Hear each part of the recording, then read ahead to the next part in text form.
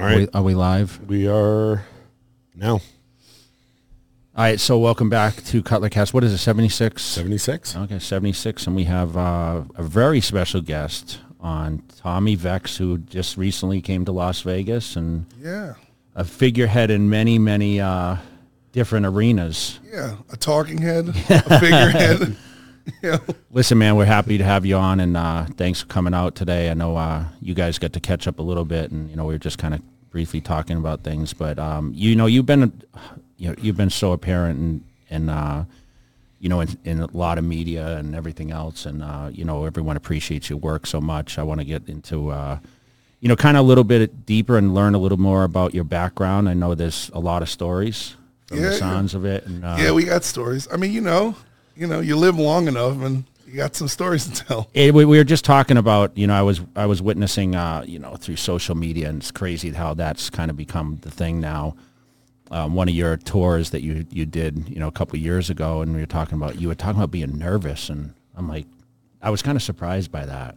Yeah, I mean, it still happens, I mean, in that particular situation was in 2017, I wound up filling in for Five Finger Death Punch's singer, so he could go. He was having some substance abuse problems, and obviously widely publicized. So he went and did what he needed to do, and he took care of himself. And by the grace of God, was that Ivan or he's 5 years sober now. Yeah, it's like So I mean, I commend them for doing the opposite of what most people in the music industry do. Is usually they just keep pushing. They're like, just go up and make the money, and then, people never get time to recover. And so, I got put in a position where they asked me to fill in, and it was terrifying. And I'd been in, punk bands and metal bands and thrash bands and I've been playing shows since I was 14 at CBGB's in New York. But it's a little bit different, sorry. I never used a microphone before. It's a little bit different when it's, you walk on stage in Vienna and there's 180,000 people and you're like, holy. Have you ever done a big show like that until that point? That was the biggest thing that ever happened, right? And I did with my former band, Soundwave Festival in Australia. But even at the stage we were at, Incubus was headlining. We were on the metal stage, probably like 6,000-7,000 people maybe. So this is beyond. So you went from small to just as big as it gets. Yeah, just like that. And so, and I was we were talking about Lincoln Park before this, and after one of the shows, we went on right before Lincoln Park in Spain, and I was just in this kind of weird state of shock because on one hand, my friend, I'm worried that he's going to be okay, and then I'm, a perfectionist, and I'm like, am I doing a good job? Mm-hmm. And what am I doing here? And is this really happening? Right. I was 11 years sober at the time. Oh no, I was 9 years sober at the time when that happened, when all that was going down. And it was just very surreal. And I'm in the airport, the private airport in Spain. And Chester Bennington's like, hey man, you okay? I was like, I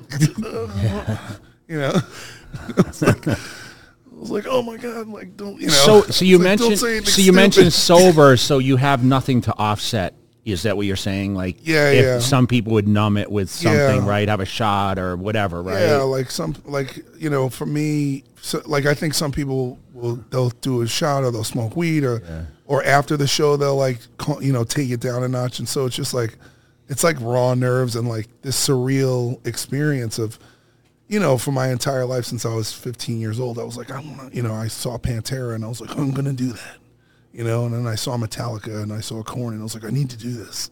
I don't know how I'm going to do it, and I'm like, oh, and then it's happening 20 something years later. And I'm like, sounds like the body. So what's going through my head right now is the first time you went and performed in front of hundreds of thousands of people. What did you do backstage before your very first time you did it? I did. The universe was conspiring in my favor that day, and I walked backstage when I got I woke up that morning and I was traveling with the tour, just kind of being a support system until a decision was made that I had to switch. And so I was not psychologically prepared for that to happen. And I ran into my buddy in Steel Panther. And so I used to be the security guard at the Key Club when Steel Panther played. And I've known him forever. And he's also sober. And I was like, bro, I'm freaking out. He's like, bro, what are you even doing here? I was like, bro, I'm singing tonight. He's like, with who? I was like, I'm going on after you. He's like, he knew exactly what that meant. He was like, oh my God. I was like, yeah. I was like, he's like, we need to have a meeting. I was like, yes. So they got all the other sober guys that were backstage, and we ran in a room, and like everybody prayed for me, and I was like, oh my God, if this is what I'm supposed to do, like help me, please give me, and one of the prayers I always do before I go on stage from pretty much there on out is, please help me to make this not about me. And let me say the thing that needs to be said for the one person to hear. It's pretty selfless, actually, Very powerful, too. Yeah. Well, it's the message, huh? Yeah, I survived a lot of things. Like, I got murdered. And so I said to God, even when I was, dying, I was like, please not today. And so we can get into all that. But so it's like, I'm on borrowed time, like it's, I don't know. Sometimes I tell these stories and I'm like, I can't believe this even happened to me. Right. Cause it brings you back. Right. Yeah. Cause I mean, it's like the first time, you got on stage versus like the first time you arrived, right? Like Jay Cutler has arrived. Yeah. And those moments of where that kid that walked in the gym the first day becomes a world champion, and like the meter, right? Like when I met you at Gold's a couple years ago, it was the same thing that happened when I saw Chester Bennington. I was like, oh, like I was surprised. I was actually I got super stiff. I was surprised that you actually yeah. kind of knew, because I didn't know like you were really in deep with the fitness thing. And I mean, obviously you worked out, right? But I was obese. I thought the same thing though. I'm like, how's this guy know who I am? Because obviously you were a figurehead also. Well, no, I mean, to me, like what bodybuilding and fitness represented to me was something untangible always, right? So when I was a kid, I was fat, I was awkward, I got abused, I was angry, so I fit right into the music stuff. But then, I got into drugs and alcohol at an early age. Like I started drinking and using at 12. And so by the time I was 20, I was already like full blown using. And then I got fat.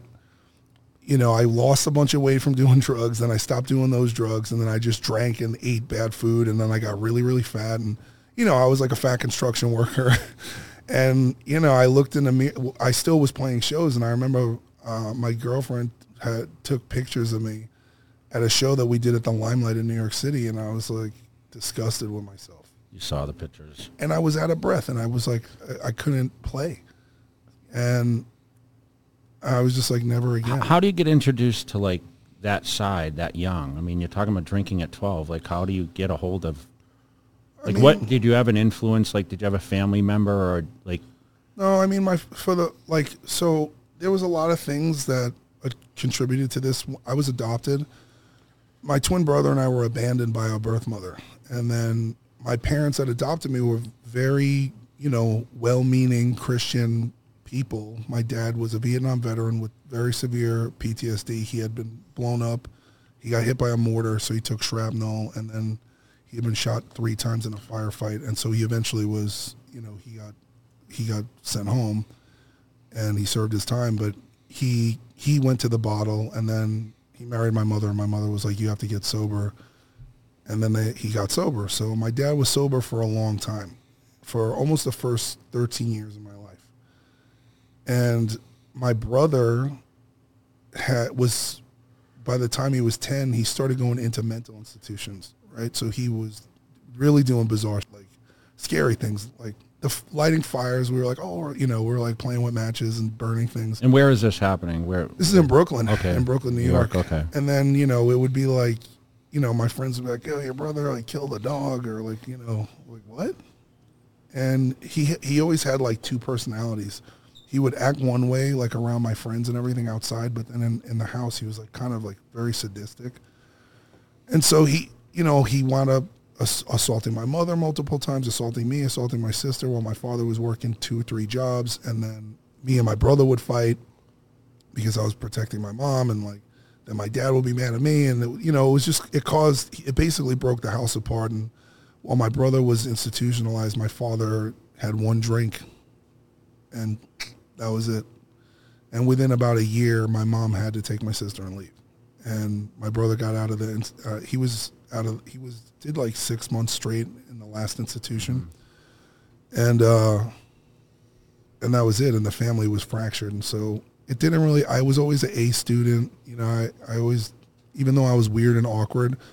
And then I think I lost my dad, and I lost respect for him. And then I just started hanging out on the street, and it was, and the household became an unsafe place.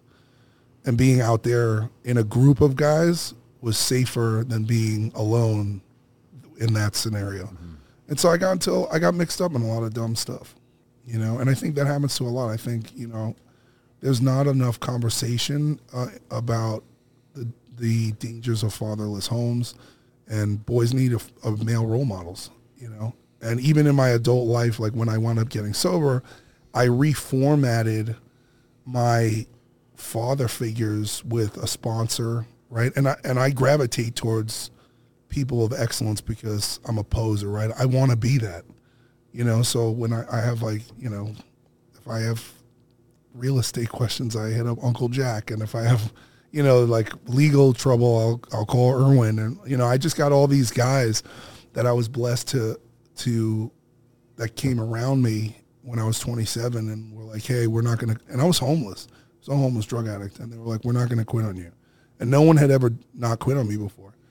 So, the absence of that male role model led me to, to all kinds of things, selling drugs, messing with the wrong people, getting involved in violence, being a victim of violence. I'd been, stabbed, robbed at gunpoint. I've been out in shootouts, like in bars. Not that I wasn't firing, but, where I was in these places where these things happened.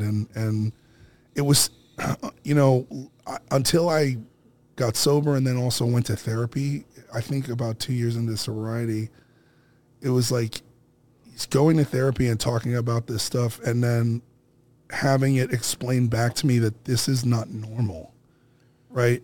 We know as children what we experience, we normalize. And so, I went into the world as a man in my 20s with the emotional capacity of like probably a 14 or 15-year-old. And I think a lot of people who start drinking and using at a young age, it kind of halts our emotional development. Yeah, it basically, you were trapped in that space for such a long time. You really didn't face reality, right? Mm-hmm. What? Yeah, and then also your perception of reality is like... It's totally out of proportion, right? It's hard to take... Well, you need... The thing about masculinity is the masculine is the balance that demands personal accountability, right? Like you can't be that without personal accountability to yourself, right? You can't become what you've accomplished. You can't do what I've accomplished without personal accountability. And what happens is that that's taught.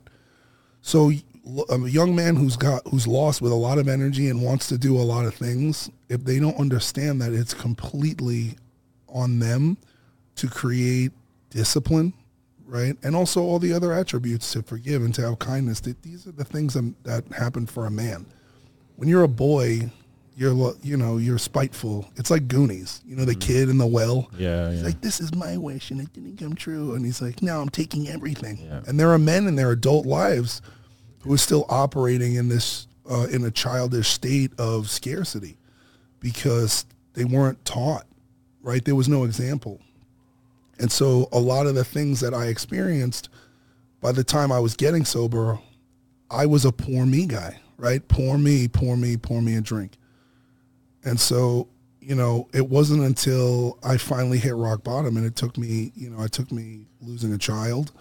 It took me, becoming homeless. It took me a couple ODs. I didn't get the memo the first time, and then it hit, and then it hit. So I had some success. I had signed some record deals. I traveled all over the world. I thought that if I left Brooklyn that I was going to be okay, because I blamed my surroundings, because I didn't blame myself.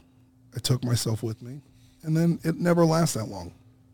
You can go to a certain limit on self-propulsion, especially when you're younger, but you can't maintain that forever. Human beings are not meant to just be solitary animals. You can't do everything alone. And some people try to, and then they end up alone. And then some people end up 80 years old and they're like alone because they didn't want to pack into the stream of life. So those are some of the major things to take away. And like I almost got killed when I was a kid. It did not wake me up. It really wasn't until I loved something more than myself, which was my son, and then losing that. It was so devastating because I hadn't felt real love for anything, or you know what I mean? And it made me hit rock bottom, and then it put me in a position for the narrative to change. So where did you? At what point during all of this did either a record label or something come to you that changed? Where you're not homeless, where you actually started making it. I actually wanted to know how you found music and what that did for you. Like, what age did you, and who was like, do you remember exactly like what music it was, or artist, or? Yeah, I mean, the two things I did the longest was, I always said when I got sober, I was like, I've been listening to this, I've been playing music and drinking for about 2 weeks apart for like most of my life. Yeah. And, I think that, I really my dad loved the Beatles. So I'm like, he listened to music. My father would come home from his second job and it was like when dad came home from work, he wants to take a bath, and he would take a bath and read the Bible. And I would always be like, what is he, he's probably reading the Bible because of all that he had to deal with all day, literally you know what I mean? He was like doing a janitor job during the day in the public school system in the hood, and then going and working another one at night in a different location.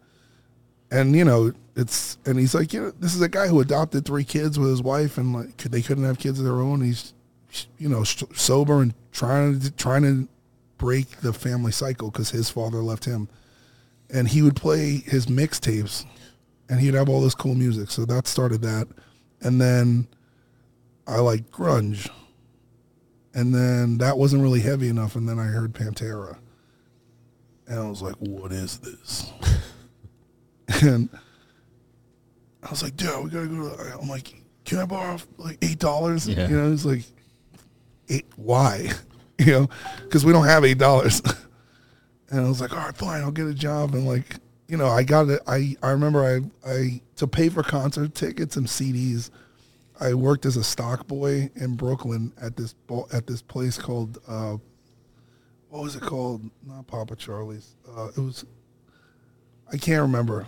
I had these bosses who were like a couple, and they were both drunk, and that's how I started getting booze. Because would you steal it, or did they give it to you? Oh. No, we would take the trash out, and we would put bottles. We would put ice in a garbage bag and put some of the beers there, and then throw them in the trash, and then wait in the baseball field across the street from the store, and then hop in the dumpster after they locked up at night, and then grab the bag with the red rubber band and go in the park.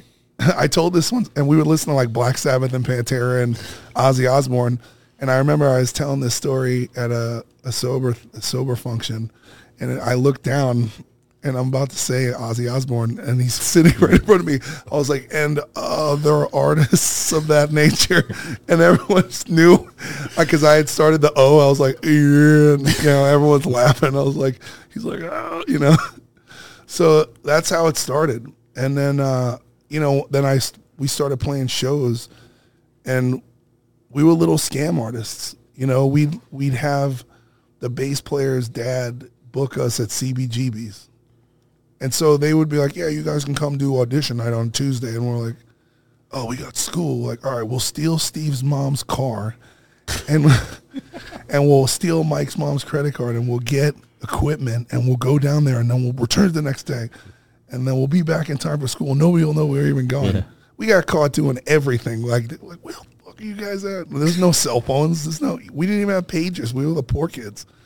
And yeah, we'd show up to the venue and they'd be like, you guys aren't even old enough to be That's here. That's passionate though, man. Yeah. That's like And then and then they would be, you know, and we were I was with the same guys for 10 years. We all grew up together and they kept me out of a lot of trouble because I didn't want to do stuff to go to jail. I wasn't willing to, you know, when gangster rap was at its height and everybody was like really, everyone thought they were Tony Montana and Tony Soprano, you know what I mean, and Biggie Smalls. I was like, yeah, but I don't want to. We got a show, so you guys go and do that, and I'm not going to go to that, you know. And then the other hustle was, this was so ridiculous. So, and Mike, if Mike's mom ever sees this, I'm sorry, Suzanne. But this was my plan, and I did this. I'm sorry. So we're like, you know, we were like, we want to play this show. And there's a battle of the bands to play with some big band, right? It might have been Biohazard, whatever. And we're like, I know what to do. I'm like, we need a credit card. And they're like, okay. I was like, we'll steal Mike's mom's credit card. And he's like, and we'll order a school bus, and then we'll charge people for a ride to the show. And they were like, and you know, the guys are like, this is a fucking great idea. Yeah. So like, and we all went to different high schools. I wound up dropping out of high school when I was 17, but so we all went to different schools. So I was like, all right, boys, I'm going to tell the promoter, I'm going to guarantee we sell 100 tickets because nobody will sell 100 tickets. And they're like, how are we going to do that? I was like, bro, I got this. So I lie to the guy. I'm like, yeah, I'm like, and any that we don't sell, like, we'll just buy. He's like, who is this kid? And they're like, all right, cool. He's like, you sell 100 tickets, you got the show. So what we wound up doing is we ordered the bus for $150. We got the tickets where each ticket they were selling for $5. So we owed the club $2 per person. So they wanted $200. And I was like, we'll sell a cup, we'll get a keg, and we'll put a keg on the bus, and we'll sell the ticket to get in, and we'll sell the ride on the bus and the keg for $15. And everyone's like, bro, this is genius. He's like, well, nobody's got $15. I'm like, we got 2 months till the show, boys. Start collecting. Dude, this thing... You were like the ultimate entrepreneur at a young age. Yeah, but it was kind of genius to a certain degree. Anything to make the show happen. Yeah. Right? He actually said scam, but it's actually pretty entrepreneurial. Pretty smart. Yeah. No, it is. So we pulled it. So we did the first one. So we're like going, you know, we're like, yo, bro, we're doing a show. Like, we're doing a show in the city with this band, and it's a battle of the bands, and you know, everyone's like, all right, cool, like. And then the day that we do this, we had the bus shows up at 7:00 in front of a school because we couldn't have it go in front of anybody's parents' house, and we got my friend's alcoholic uncle to buy us the beer, and he just wanted to go ride on the bus and get drunk.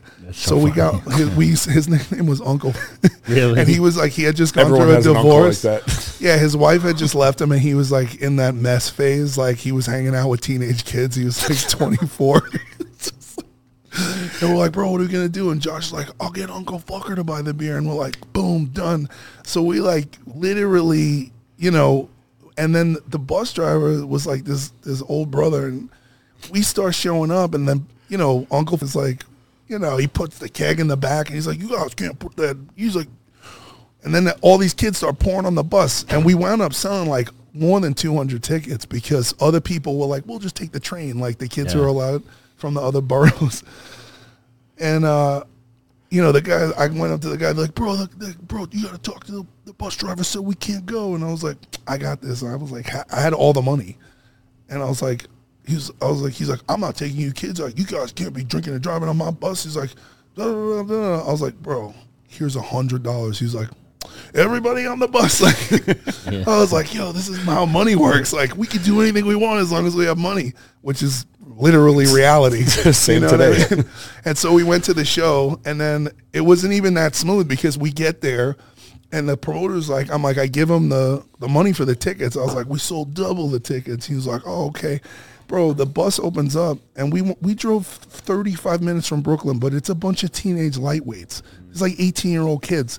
They're throwing up. They're like coming off the bus like, bleh. He's like, yo, these kids can't come in the club. He's like, what is this? It's like, you said, he was like, these guys are underage. They can't even drink. I was like, well, I'll just take this money back, and we could just go home. And we had the drums in the back by the keg. Like, the equipment was just sliding around the cheese bus. And I was like, we'll just go home and just get drunk. Like, we just made all this money.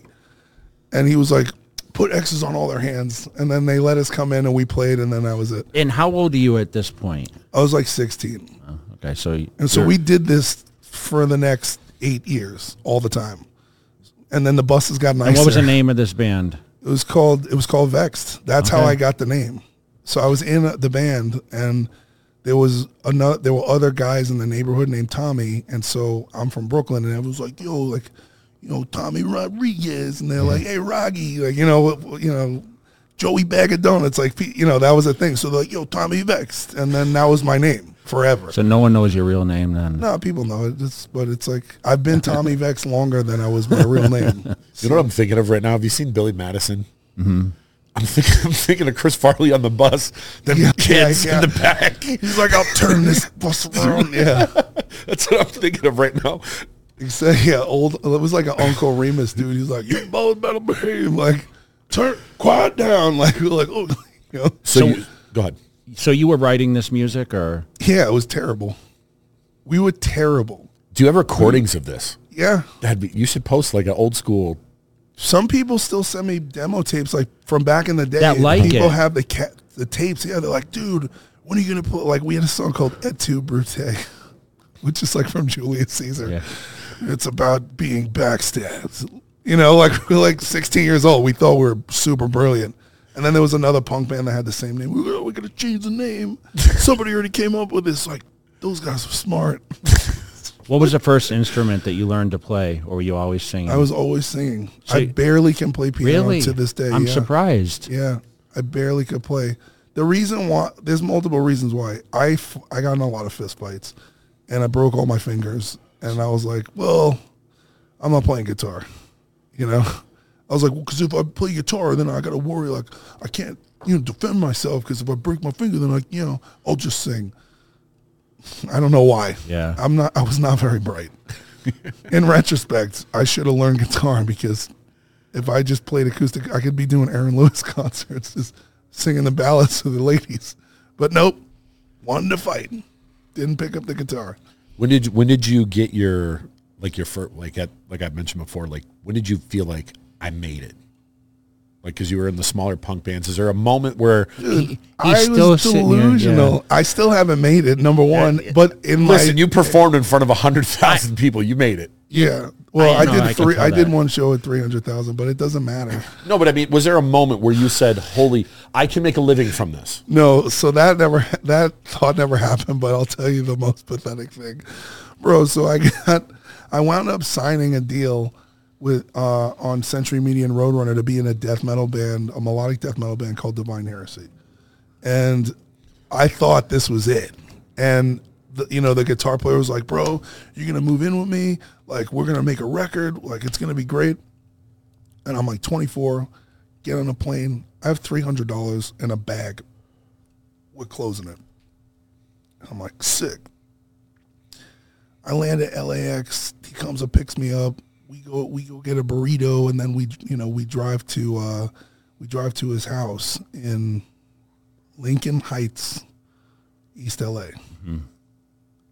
This is not the kind of place you want to be. But I'm from the hood. Yeah, like, so I'm like, well, yeah, whatever. And like, they live on a hill, and they live in a house, and there's like 30 people living in this house. It's all squatters, like all punk rock people. There was a homeless guy named Shoe who didn't have shoes, and he got to live in the house because his job was to clean the house. and he drank 40s. He was Native American, and they were running dope out of the house, and they had a room, and the room like could overlook like the East LA city skyline, and like I remember putting my bags down and being like, "This is it." Like I did it, yeah. I was like, "There's a lot of weird people in this house, but I'm sure they're probably cool." Like, you know, and that was the beginning of the show. Like, you know, it was just, I never did methamphetamine before. That happened there. Like all this crazy, you know, so it was just nuts. And then I was broke. I had no car. So I got a job working at the Roxy and the Key Club Body doing, you know, security work. And I could only afford canned tuna fish and rice. And then I had to put a bolt on the door of the fridge because the people who were squatting there would eat all the food. So only the people who paid rent, I gave them all a key, and all the homeless guys who were like living there were super pissed. But it was a punk rock squat house. It was literally like how when Metallica and Anthrax would talk about living in the Lower East Side in the early 80s. I was like, this is it. And I was fine with it. I was like, man, I got a job. I was like, you know, we're going to make a record. I'm like, this guy's famous. I'm like, this dude's living like, yeah. I'm like, I'm trusting this person who's got like 14 people living in his house and who is selling dope for him and his roommate. It was ridiculousness. But let me ask you a question. Did you think that, you know, coming from New York, you had to go to LA to make it? Because that's how I felt with bodybuilding, like to be seen. Yeah. But was it like that in the music industry also? Did you see every band that came and they played on the Sunset Strip and all that, right? Yeah, that was the Mecca, right? The Sunset Strip was the Mecca of rock stardom, right? You had the Rainbow, Guns N' Roses, Motley Crue, like all the bands, even though, you know, the Whiskey and the Doors back in the day, Led Zeppelin, all these legendary artists that everybody had come through there. And I grew up in CBGB, so it was just the West Coast version of the culture, right? The small, dingy rock bar with the artist that hasn't been, you know, discovered yet. And so, yeah, it was cool. It was like, I moved to LA in 2006, and it was like, you know, chicks were still sleeping with everybody and like showing their tits at shows, and it was like, still it was like pre-Me Too movement. Mm-hmm. And, you know, you go see bands and like chicks are like, yeah, let's fucking do blow and fuck. And you're like, what the f is going on? Yeah. You know, I was used to like nice Italian girls. You're like, we got a date for like 3 months and then maybe I'll see a boob, you know? I gotta keep this appearance up. Like I gotta fucking. I know, but what about relationships at this time? Did you even know what a relationship was? Could you be in a relationship? I mean, yeah. I mean, I'm still actually friends with my ex-girlfriend. Like, she's probably one of the best people I ever met. When I was I got my jumped, and I got beat up pretty bad, and I was hospitalized because of like a fight with a drug dealer that I should have walked away, and I was like, where did this take place? This was in Brooklyn. Okay. And then so I got checked. I got a reality check, and I was like, I'm not selling drugs. I don't want to I'm not tough. I'm not going out anymore. I need to like heal from this and get a job or whatever. And I ran into this girl I knew from high school who I always had a crush on but was afraid of. And I asked her on a date, and then we started dating, and she was like a very nice girl. And I remember like, you know, my brother was running dope out of our house, and like he had prostitutes, and he had his friend Pookie who like broke into my room to smoke crack, and we were taking her little brother to the zoo, so we drove back to my place so I could get a change of clothes because I never wanted to go home, and like she saw what was going on, and she was like, yeah, like she was like, you know what, just like take your whole closet, just bring your whole closet, and then she asked her parents if I could move in with them, and. Yeah, and then her brother gave me a job doing construction. So I got legit, like I did. I you know, they really like that family loved me and then kind of put me back together again. But when I moved to LA, you were back in the yeah, and I was left to my own devices, and we were a 3-hour time difference, and I was so far, and we lasted a few months, and we went on vacation to Mexico, and you know, but it was like, you know, I was already off to the races. Like I didn't the thing about being an alcoholic or an addict is that nothing overrides the disease, right? And the mental obsession. And so,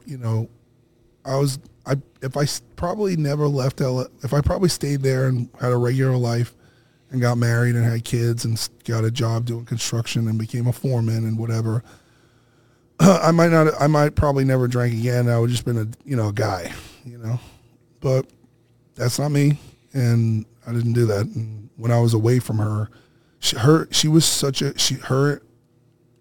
inherently good. I could not bring myself to hurt her feelings and disappoint her. And so I just had to cut and run.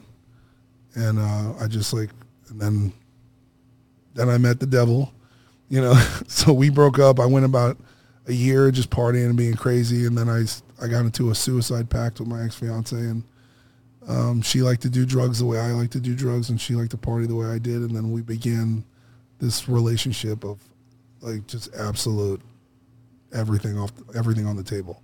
People are like, what kind of drugs did you do? I'm like, what do you have? And then that ran its course. It was it turned super, super bad. She got pregnant, and then I got sober because I followed what my dad did, and ultimately she had a late-term miscarriage because she relapsed during her pregnancy on opioids, and she almost died, and the baby died, and then we had a really pretty terrible breakup, never spoke to each other again. And then I was on tour singing for a band called Snot, had 2 overdoses, and then finally about a year of just being under the influence of cocaine, alcohol, pills, and methamphetamine for 365 days straight. I hit rock bottom, and then I asked for help, and then I got some help. So, it's one of those things that's everything, this is the thing. Everything is happening exactly the way it's supposed to at the moment that it's happening. It's just we don't always like the fact of the matter because we can't see the future. And sometimes things can be so bleak that the inability to see the future causes people to take themselves out. And I've had those experiences too.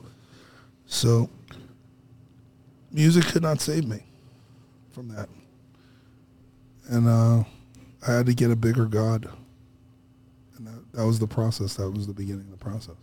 So when did you start because I've seen you around the fitness industry for a while, whether it was with First Form or I've seen you with Rob Bailey. Where did that journey start for you, and how did you develop these relationships? Well, I think the alignments, firstly, I conquered obesity, right? Obesity ran in my family from a nutritional standpoint, right? Because genetically, I'm not the same as these people. I'm adopted.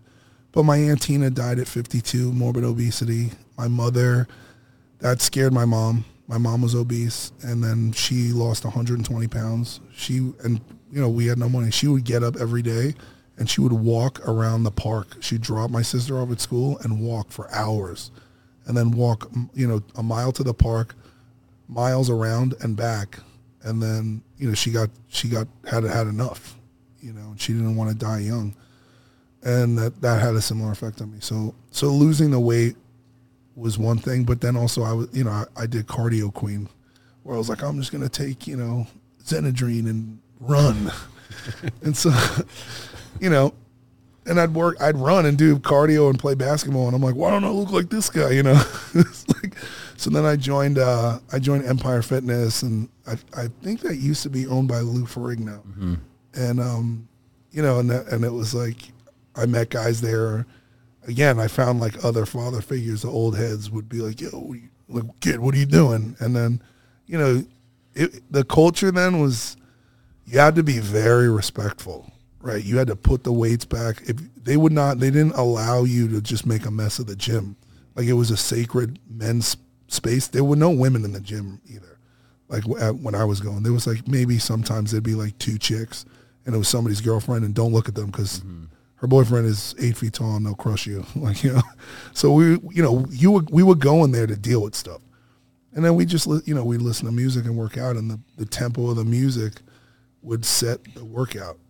And so, you know, I think later on I wound up becoming friends with Rob and Andy and everything, more so in my success because my platform grew and the things that I was talking about, what we've been talking about, is very much aligned with the entrepreneurial mentality, the fitness space, you know, the extreme ownership, right?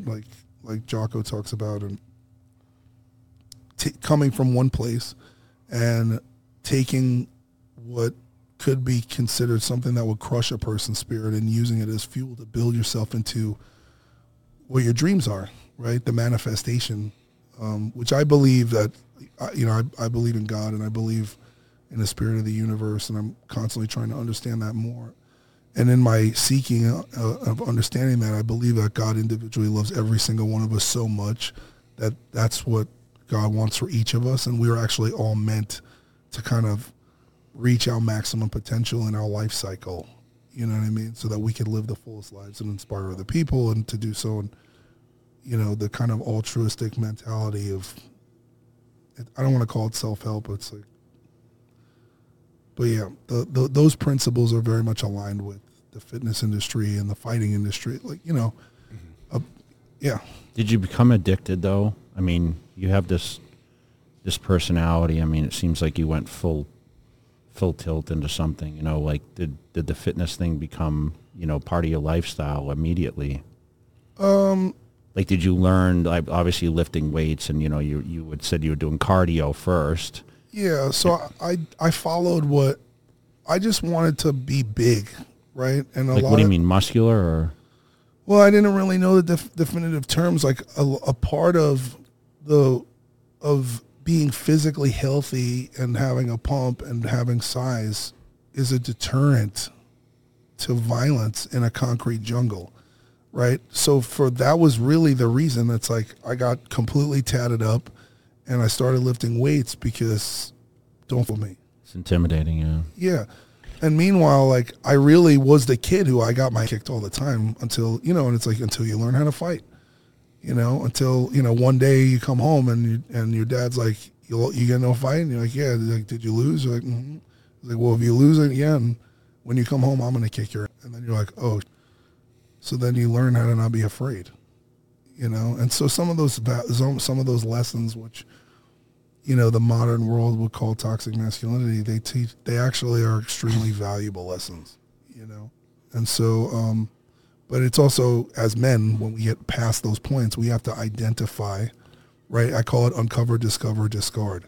We have to take the good from those experiences and evaluate it's like cutting the fat off a steak. Like, you have to evaluate what has no nutritional, spiritual value to you, and then allow that to be dropped off, right? Even a rocket ship, when they launch a rocket ship into space, the rockets fall off. It has to fall off in order for you to gain the trajectory to break through the atmosphere. So to me, some of the fuel, like, you can't take it with you. I remember when I first started, when I saw you doing the show last year for FitCon, and it rained out. Oh yeah. And I remember Rob was telling me, and I'm like, that name sounds familiar. And I looked it up, and I saw one of the records you performed, and I was like, hey, I saw that guy open up for Five Finger in Green Bay. And I told you this last time. Yeah. I was like, I saw him perform, and he's doing it at your show. Like, this is a sold out arena in Wisconsin. And that was the first. But then I've noticed you've been around the fitness industry. And that was the first show I did. That was the first show back from COVID, and that was my first show as a solo artist. Yeah. So that was after I had left Bad Wolves in 2021. Yeah. It was packed. It was a great night. Yeah. It was that was the first kind of rock concert I'd been to in a long time, and I've been friends with Chris for a while. And he's like, hey, I'm in your neck of the woods, and I remember it was cold. And one of my friends and I went up there, and we went and saw the show, and I was like, man, I know that record he performed. And then I've seen you around the fitness industry since. Yeah. Since then, I've seen you more and more. And now it's like on a regular basis. Well, I had basically, like, the more the band blew up, the more I was like, my level of fitness was insufficient. Mm-hmm. And then I buckled down and I hired, so Josh Brolin was a buddy of mine for a while. And he played Cable in Deadpool 2. And his trainer, Justin Lovato Yeah. did an amazing job. Quad God, yeah. Yeah. So it's funny because there were times, like back in the day, I've gone to golds with Josh before I was platinum. And then we went and worked out about a month after Zombie hit everywhere. And everyone's heads were exploding. They were like, because he had just dropped the Avengers Endgame with Thanos. So he was the most famous villain in the MCU world at that moment. He was Darth Vader. Long way from the Goonies of that day. Yeah. Brad, I'm pretty sure you should move that rock, Brad. Yeah. Back to the Goonies. It all comes full circle. And people's heads were exploding. They were like, bro, they're like, oh my God, dude, Thanos. They're like, oh my God, the zombie guy. So I was like Zombie Man until people started realizing I had a name. And he introduced me to Justin. Justin transformed everything I knew about fitness. I didn't know anything. I thought I knew all this stuff from the bros. That was his name, the Quad God. You know that, right? Oh, really? I know now he's found him. He's doing more spiritual. Yeah. I don't know if he's. We've done work I don't know. together. I don't want to call it yoga, but I see he's doing a lot of. He's doing breath work meditation. Yes. He does like Reiki healing. I've done sessions with him, and that's more watched energy. Like, oh yeah, and he's like super zen. He's one of the most like gentle, giant, peaceful, loving human beings. He's going to hear this and say because he was known as he had crazy legs. He was a bodybuilder, right? Yeah, I mean his legs were huge. I'm like, how do you do that? It's like, I don't, It's genetic. Yeah. I'm like, it's like mine. Yeah. I started doing them. I'm like, I gotta get like these guys. I'm like, it's never gonna happen. Yeah, because he trained at the gym a lot. Josh was in the gym, and it's always kind of mind blowing. Like when you see all these people training, and But who was like the first? Like, did you see anyone that gave you? Was there any role models in fitness? Did you look at? Because listen, you're a performer, right? So are you thinking you're in a tank top and you're like, you're singing and your body? Like, when did you first start getting recognition? And like, who did you see that gave you inspiration other than these guys in the gym and all that? Well, the celebrities obviously like were the Stallones and the Schwarzeneggers or what you know what I mean, and then. Ronnie Coleman. And the more that you looked into it, and then I discovered you through the band Fear Factory. Mm-hmm. And I don't even remember how, but I was at the bass player's house, and he had like a fitness magazine. He's like, "Yo, it's my boy Jay." Well, I don't even know if he was your boy, like and I was like, this is a human being. I'm like, how is this guy this jacked? And then you start reading the magazines, and then I was like, oh, this guy's It was like I forgot what magazine, but you had like a full on spread, like cover and expose, and you were doing like it was a full workout. And I remember reading it, and I was like, and I went in the gym, and I was just like trying to copy, but I wasn't doing it right, And how old were you at this time? Because you're like 10 years younger than me. I was probably like 22. Okay, yeah, something like that. I won the Olympia in 06 was the first year I actually won it. Yeah. So this was probably right after that. Mm-hmm. Yeah, I was in. I'm 41, and I was in LA, so it had to be after 06.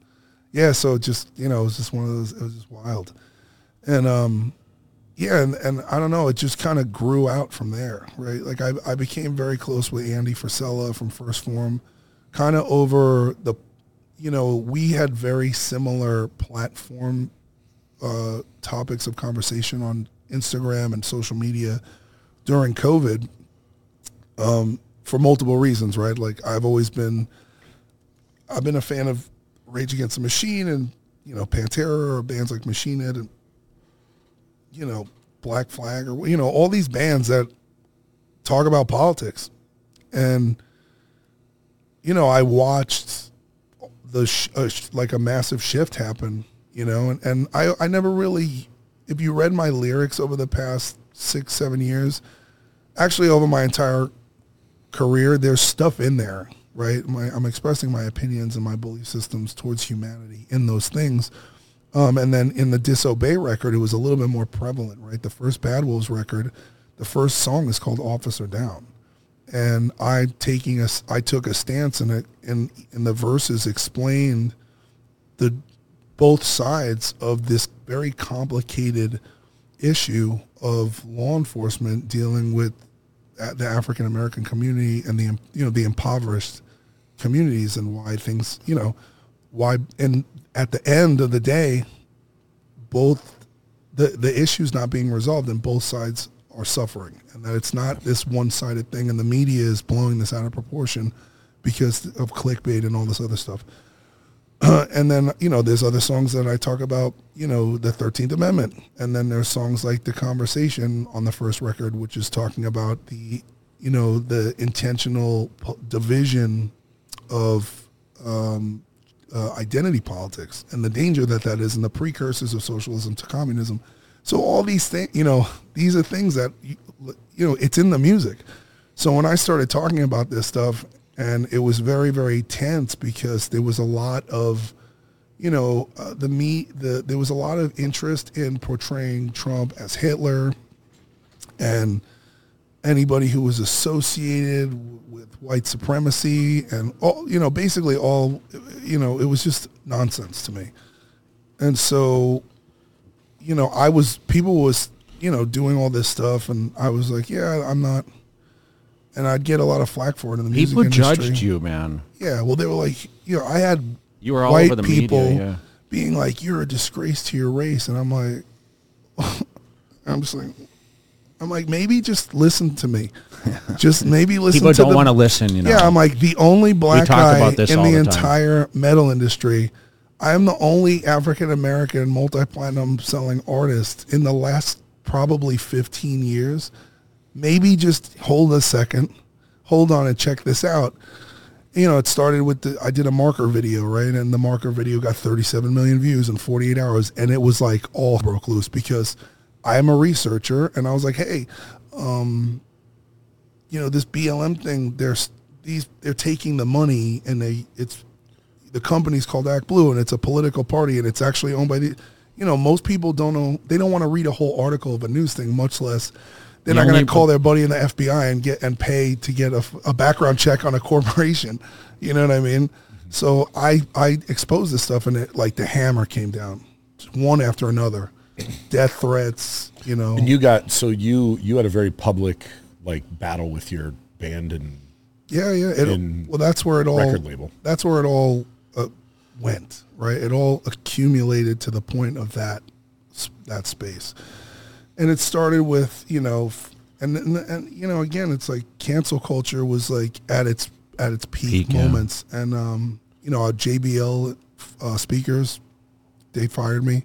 I lost my microphone endorsement from who was it? I don't even need to give them credit. Yeah, I don't even need to it wasn't Shure. We like Shure. Shure is okay. We use Shure now. Buy Shure microphones. We are going. They're not racist. We're going to screen this and we're going to send it to Shure. We're getting you a deal. Yeah. I mean, we got money now. I could just buy their stuff. So anyway, so it just started with things like that, and then it just became, on when everyone posted a Black Square on Tuesday. The Black Square Tuesday thing, I posted a picture of me holding a blue line flag in an arena in front of 10,000 people, and it was everywhere. I mean, it was everywhere. And it was not a biased thing, right? I have family who's in law enforcement. My grandfather was a New York City, detective. I was a former criminal, and I understand the implications. In my day, if you committed crimes, you didn't fucking cry about it. You weren't if you sold drugs and you ran guns and you were on the street or you ran hose or any of that, if you got hemmed up, shut your mouth and do your time and shut the fuck up. And that's just not the case anymore, right? I saw a lot of people who were criminals being turned into saints because it was fulfilling a political, ideological, prophecy. And then also too, it's a way for them to disrupt, the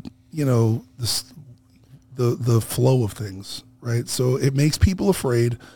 People anytime there's drama or violence, then they can capitalize on. You already have everybody at home because they're scared of COVID and we don't know what's going to happen, and they're all watching the TV and on the internet. So everything becomes viral. And they want to control the ability to make what they want viral because they have an agenda. And so they kept doing this stuff. And so I was just like, hey, they're doing that because of this. And I'm in Hollywood. I know how these campaigns work. I know when they want to destroy somebody or build somebody because I became famous in a week. I know how it goes, And And so, yeah, it just caused a lot of issues. Like people started getting real. Did you ever sit back and say, "Oh no, should I have not," or you'd not like that? Yeah. So the thing is that publicly everybody kind of pulled away from me, and I got dragged, but I got dragged by a minority of people. It's the media is comprised of people who went to liberal arts schools. They went to college. They've been thoroughly indoctrinated with socialist propaganda. We let this happen over 30 years, and it's like you can't undo. It's very hard for people this is what they were taught. Yeah. So while these people were going to school and their parents were paying for them to go to school to learn about racism, I lived it. I experienced both. I experienced good people and bad people of every kind of race and every kind of color and every kind of creed. Because when the shit in the fan, you find out who's good and who's bad because you're in like life-threatening situations, or you're just trying to work, or I've worked security with guys who were, I had a guy who was Jewish and a guy who was Asian and a guy who was black and a guy who was Hispanic, and I'm like, there's a guy with a gun in the club and we have to get him, and like there's no race when the shit's the fan. And there's no race in the gym, and there's no race in God's kingdom. So I come from a place where, I see that I know the truth. And so these people are not able to hear what I'm saying because while they were being engineered, I was experiencing. And so everything that I did was the antithesis of what their engineering is. And that's why we have so many problems with the media and social media. And, they don't teach the Constitution in college. They're not teaching people about their rights. They're not teaching about, that how many people have died over the years and sacrificed their lives so that we are able to live in a free society. They don't understand the difference between a free market and a controlled market, which communism is a controlled market, right? It's not about the voice of the people deciding the products they're going to use. It becomes what the government allows in their deals with the corporation for the people to have. And that's what they're trying to slowly convert this country generationally into accepting these ideas as normalcy. And I have a problem with that, and so I never would have thought voicing my opinions against communism would have led to the amount of people people's feelings were fucking hurt, bro. It was crazy. My guitar player at the time called me. He was crying. He was like, I can't believe you would do this. And I was like, did you watch the video? He's like, you blame the Democrats. I was like, no, I didn't. I'm like, they own the company that takes the money. So he was listening to the media before, probably. I mean, he's thoroughly indoctrinated. Yeah. You know what the hardest part about listening to people argue about politics, and I tell them this all the time, it seems like 95% of adults don't understand that we have three branches of government. They don't understand their roles. Correct. And like how many times people message me, hey, you know what so-and-so did? And I'm like, okay, where'd you see that from? I saw it on Facebook. I'm like, yeah. Do you understand? Did you pass third grade social studies? You realize that person's not in control of that, right? Yeah. And the storm that we have now started in the 70s. And it's gotten worse and worse. But we're now at the moment in time where it's right in front of our face. So you can either deal with it, it's going to get worse, but you can't just point the finger right now. You have to look back and see the whole system and go, how can we revamp everything? It's been playing out for a long time, yeah. So I would say 30, but maybe 50 years, maybe, And, we were talking about this the other night at dinner. A lot of people don't understand, like, the president's not the king. It doesn't work. People are like, oh, Biden's doing this, and everyone's That's like, all you hear. Trump now, is doing that, and Trump like is gas this. prices or this, or the president's fault. Well, then they blame, but then he goes and blames it on Russia, and I'm like, we only take 3% of our oil from Russia, and you shut down the Keystone Pipeline and put 80,000 Americans out of work, and we would have been energy independent. And people are like, you can't say that. I'm like, what? That's just the things that happen. I'm like, what, huh? And everyone, the tribal it's so effective. I wish if I had the mind that organized this divide, I would literally just put everybody back together again. Because the people who are coming up with these psychological strategies, they're basically using it for evil. But imagine it's like I always say, like, think about if Hitler took all of what he created and used it in love instead of hate and did good. You know what I mean? Mm-hmm. What kind of a world will we be in if when men come into large amounts of power and influence, they actually honor the creator and they actually, I think that's where we're going in this. I think, as people are starting to, the veil is falling.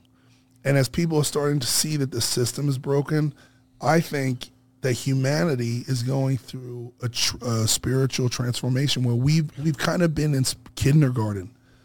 And, when kids got to go to the next school, they're crying and they're scared and I don't like this change. That's not the teacher I know. And everyone's stomping their feet. But I'm like, but what's happening is that people are homeschooling their kids. This is not an experiment. We've homeschooled kids there was no school. School as a concept is a couple hundred years old, maybe. Yeah. You know what I mean?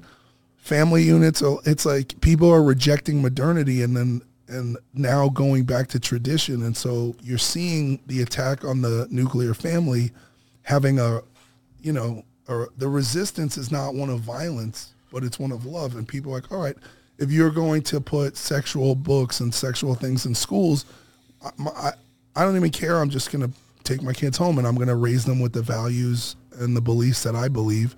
And I'm going to instill in them who they need to be, which is absolutely more valuable. How did you get connected to the former president? Oh, Trump? Yeah. Well, I wore a MAGA hat on Instagram and it went viral, and that was the lever, right? So that triggered the record label, the band, the media. The coup was finally secured because I was making people too much money to get to like. They were like, we just got to get him back under control. I was like Kanye Westing it. They're like, if we just get him, he's problematic and he's not staying on the script. He's not staying in the script. And then, you have to understand too, like if I'm talking about, pharmaceutical medications that I don't support, and the person who owns my record label has $20 million invested into that company. And I'm like, don't take this. He's like, my investments. I was like, you're not taking it. He's like, it doesn't matter. It's no, like, I'm like, it's immoral. He's like, there are no morals. It's the music industry. And I'm like, oh yeah, I got to get out of here. It's kind of true. So it's like, in my naivety, I'm like, I have this platform and I have to express the truth. Right, I have to tell people what's going on. Like I'm having conversations with Dr. Nina Simone and Dr. Rashid Buttar and Robert Malone way before Joe Rogan, and I'm like, this isn't. It's a lie. Like I started saying all this stuff, and people were like, "You're gonna get grandmas killed. You're gonna kill everybody." I was like, "I had COVID twice." I'm like, "You're not gonna die." I was like, I still never had it. Yeah, so and it's like. It was just all in this time period. It was like a lot of this chaos going on, and then, I had strikes for the BLM thing, strikes for supporting law enforcement, strikes for supporting the military, strikes for. It was just like, and then then it came down. So what wound up happening is, there was a coup put together to force me to leave the band, and I was willing to. Right, because we negotiated good terms. We didn't ink anything, I made a mistake there. And the initial split was amicable in the way that I was like, look, we're dealing with cancel culture. People are trying to cancel the band as it was expressed to me, which turned out to be not true. And I said, I'm going to leave. And we had agreed that I would take all my songs that I did with me. At the time of negotiation, I believe the label was under the impression that anyone else in the band had actually contributed to the writing. And the reality came to the point where when it was like there was a 50 song list that I had recorded. I recorded 50 songs in 2020. I'm a workaholic, and nobody was in the studio, so I had all the studio time I needed, and so I went to work, and then I did a GoFundMe to pay the studio bill, trying to raise $50,000 to get 50 songs, and I raised $192,000 in like 48 hours. And the whole industry was like, it was the hatred and the resentment. I love that because it's kind of like a. But I didn't do it in a malicious way. I just was like, hey, like I need money. I'm gonna like if anybody who donates to this, whether it's $1 or $10 or $100, I'm gonna give you an album out of all these songs. So people were like, I'll give them $1,000. You know, like Jelly Roll gave me $2,500 and like a bunch of rappers were like the system, and you know, it was like all patriots. I think like half of LAPD sponsored it. It was crazy, and I was like, oh my god, I think we're gonna be okay. And then the whole deal was pulled out from under me, and I was told I couldn't have any of my recordings, and they were gonna do this and do that and do that. And then, you know, ultimately, a 10-month lawsuit ensued. There were some disparaging conversations that happened. And then we settled on terms without going into the lawsuit, which were mutually agreeable. And I was very pleased. And I didn't get to keep all my songs, but I got to keep most of them. And the other ones I sold. And just peaced out. So have you developed a relationship with Trump from this? Yeah, I mean, so the TMZ article was lead singer of Bad Wolf Sue's band and manager for being fired for supporting Trump, which was in part the reason. Yeah. That went everywhere. I'm sure. So I wasn't even trying to have a big public thing. I just wanted what was rightfully mine in the agreement to be upheld, and then it turned into a nightmare. So that went out. TMZ posted it. Trump Jr. posted it. I got like 100,000 followers. And it was just like this thing. And then I went out on tour and I sold out my tours with no help, nothing. I just went out. I announced I was going out and I went across the whole country the whole summer of 2021. I refused to do mask mandates. I said no to everything. And then I brought a videographer. I did free meet and greets at every show to prove that I wasn't scared of COVID. And I met 500, 600 people a night, took pictures with them, never got sick. And I was like, and as a result, like everything started to open up. So even though everyone hated me, they watched me and then they were like, oh, it's okay now. Nobody wanted to be the first. And I'll never get credit for all the things that I did. You know what I mean? Because I'm the enemy. But, you know, courage is not the absence Have people of fear. that were, like, kind of going at you, have they circled back and kind of... Yeah.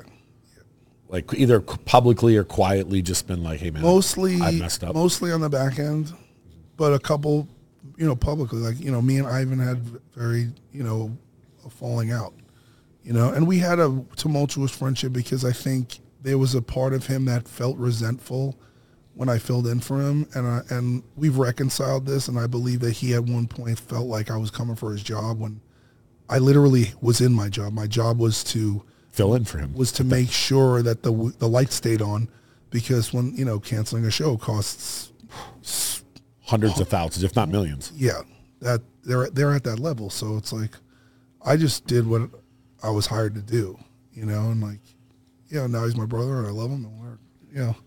And that was a lot of people in the music industry. I just was at a festival at Sick New World in Vegas.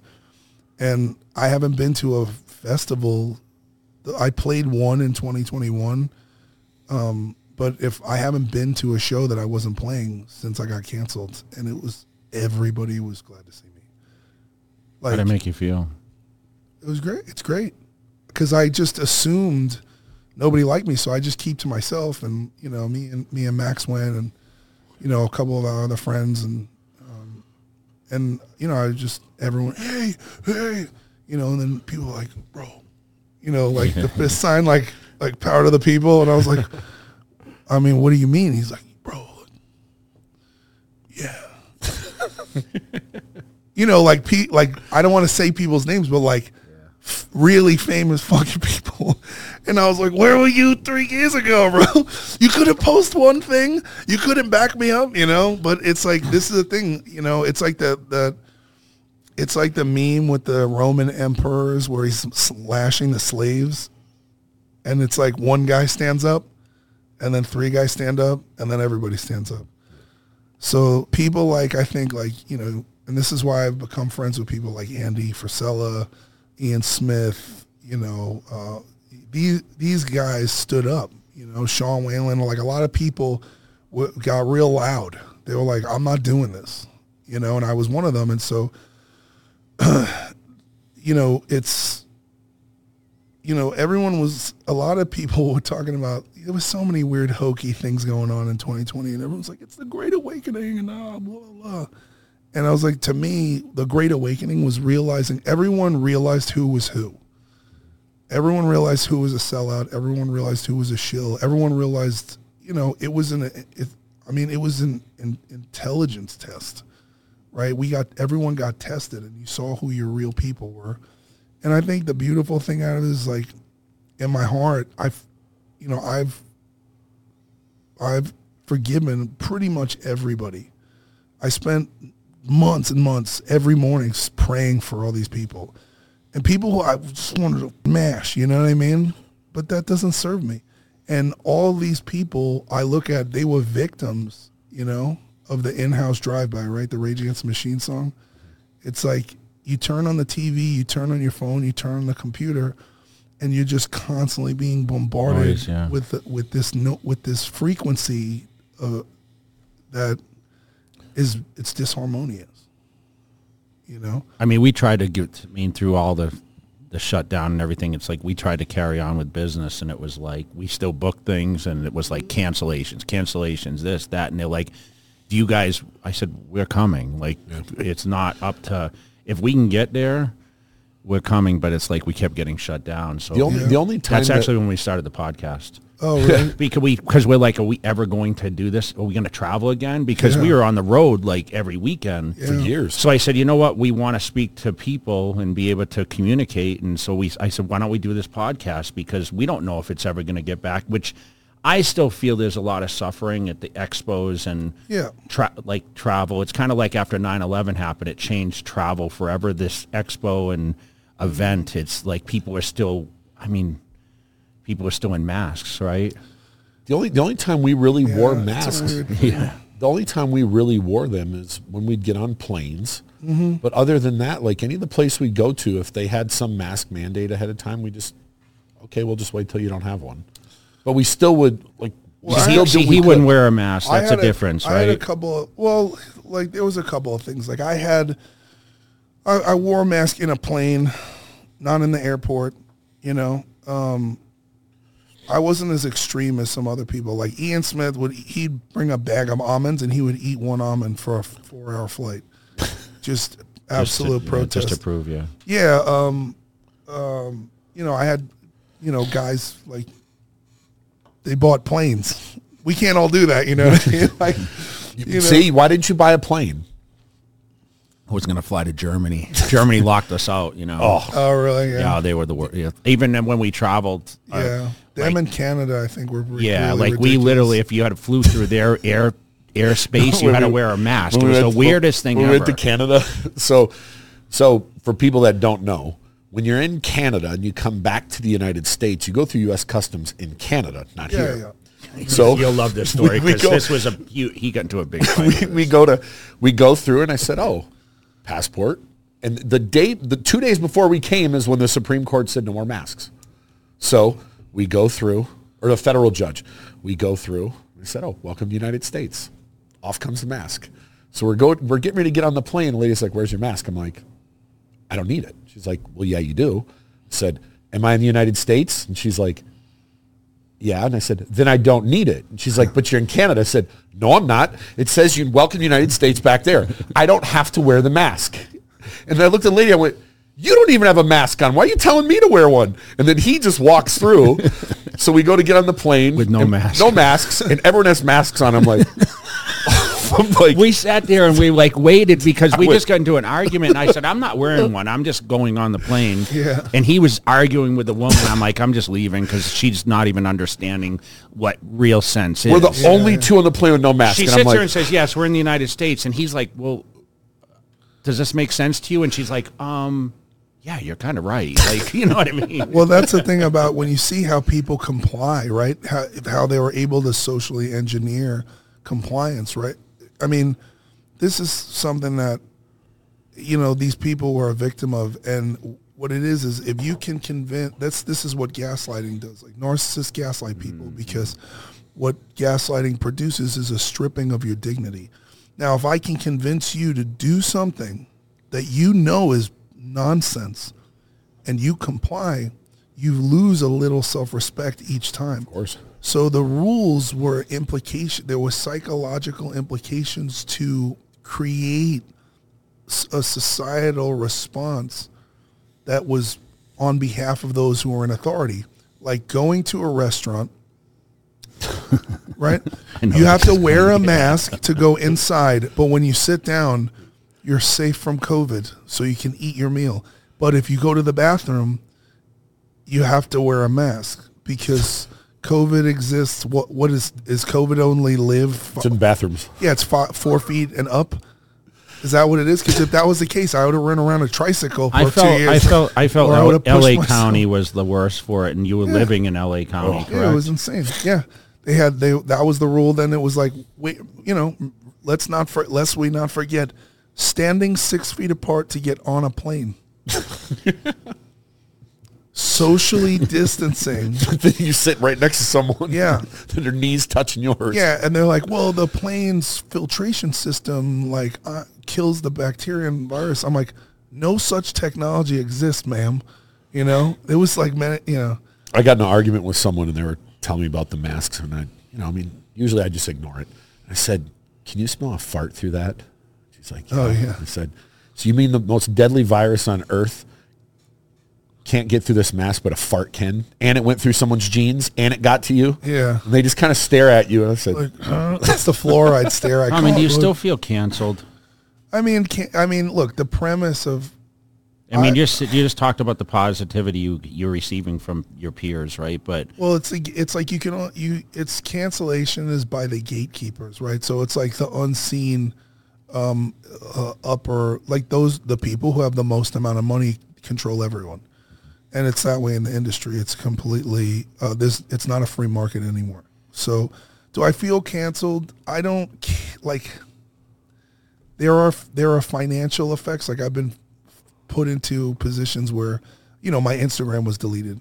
I had 350,000 fans on Instagram. Can you get back on, or? No, I tried to pay $20,000-$30,000, and there's a tag on my account in Metaverse that says banned for life from one of the higher ups, which I can't say my sources, but it basically means someone very wealthy called someone very important and gave them a large sum of money to, basically impede me from reaching my audience.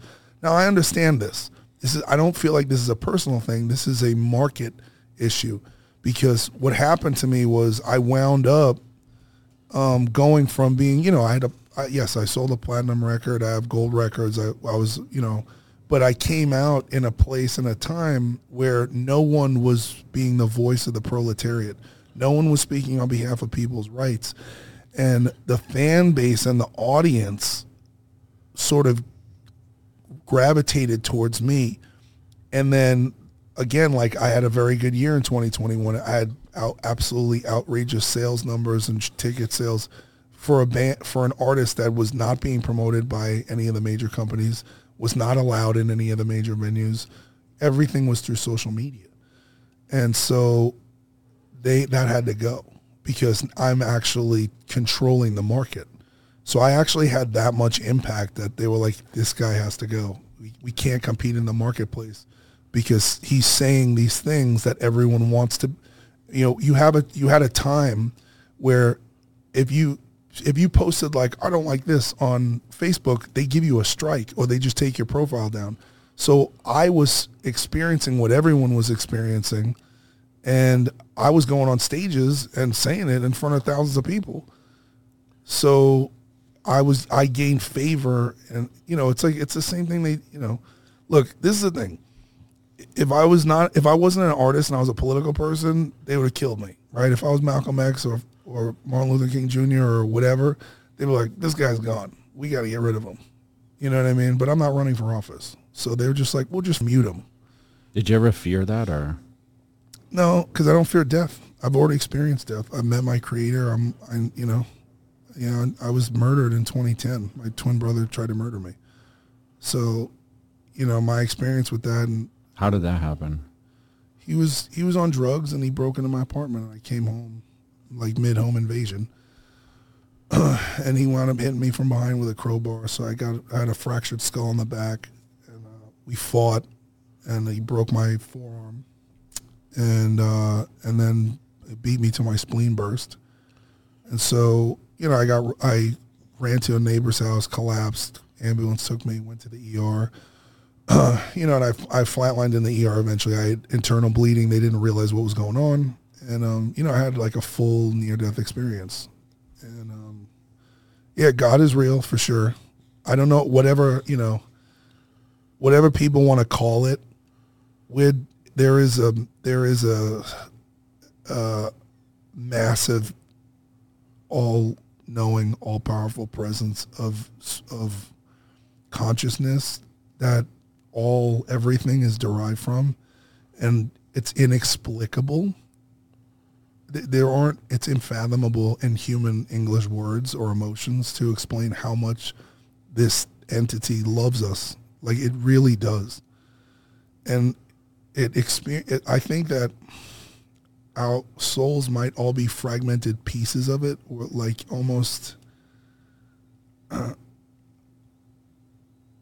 I kind of theorize that God actually puts pieces of itself in every person to have experiences, to experience reality in the third dimension.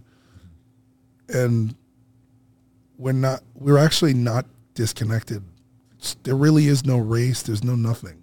There's like the human race, and the human race is we're like these little pieces of light that derive from one central like supercomputer of consciousness. And when we were born, we forget. But it was my experience that when I was dead, I was thousands of years old. I knew, like, I can't remember. I can't bring with sufficient force, the recollection of these emotions and this knowledge. But I was at peace, and I knew everything. And then I went to a place, and I saw people that I knew. I don't know who they were. No one had bodies. We were all made out of light, and they informed me that I had not completed my task. And then I realized, I was like, oh, I didn't do it. I didn't finish. I'm not finished. And then I came back to life. I fell through the atmosphere right in my hospital bed. I watched my body from above my body, and then I went, shh. And that changes you, because most of the things that gripped people, the fear that gripped people during COVID was like loss of life and loss of a loved one. And I was sort of changed. And you can never turn a pickle back into a cucumber. Once you feel that, you can never be regular again. And the only other people, I've talked to a lot of people who have had near-death experiences. The only other people who experience anything remotely close to it was like DMT. And so I definitely don't,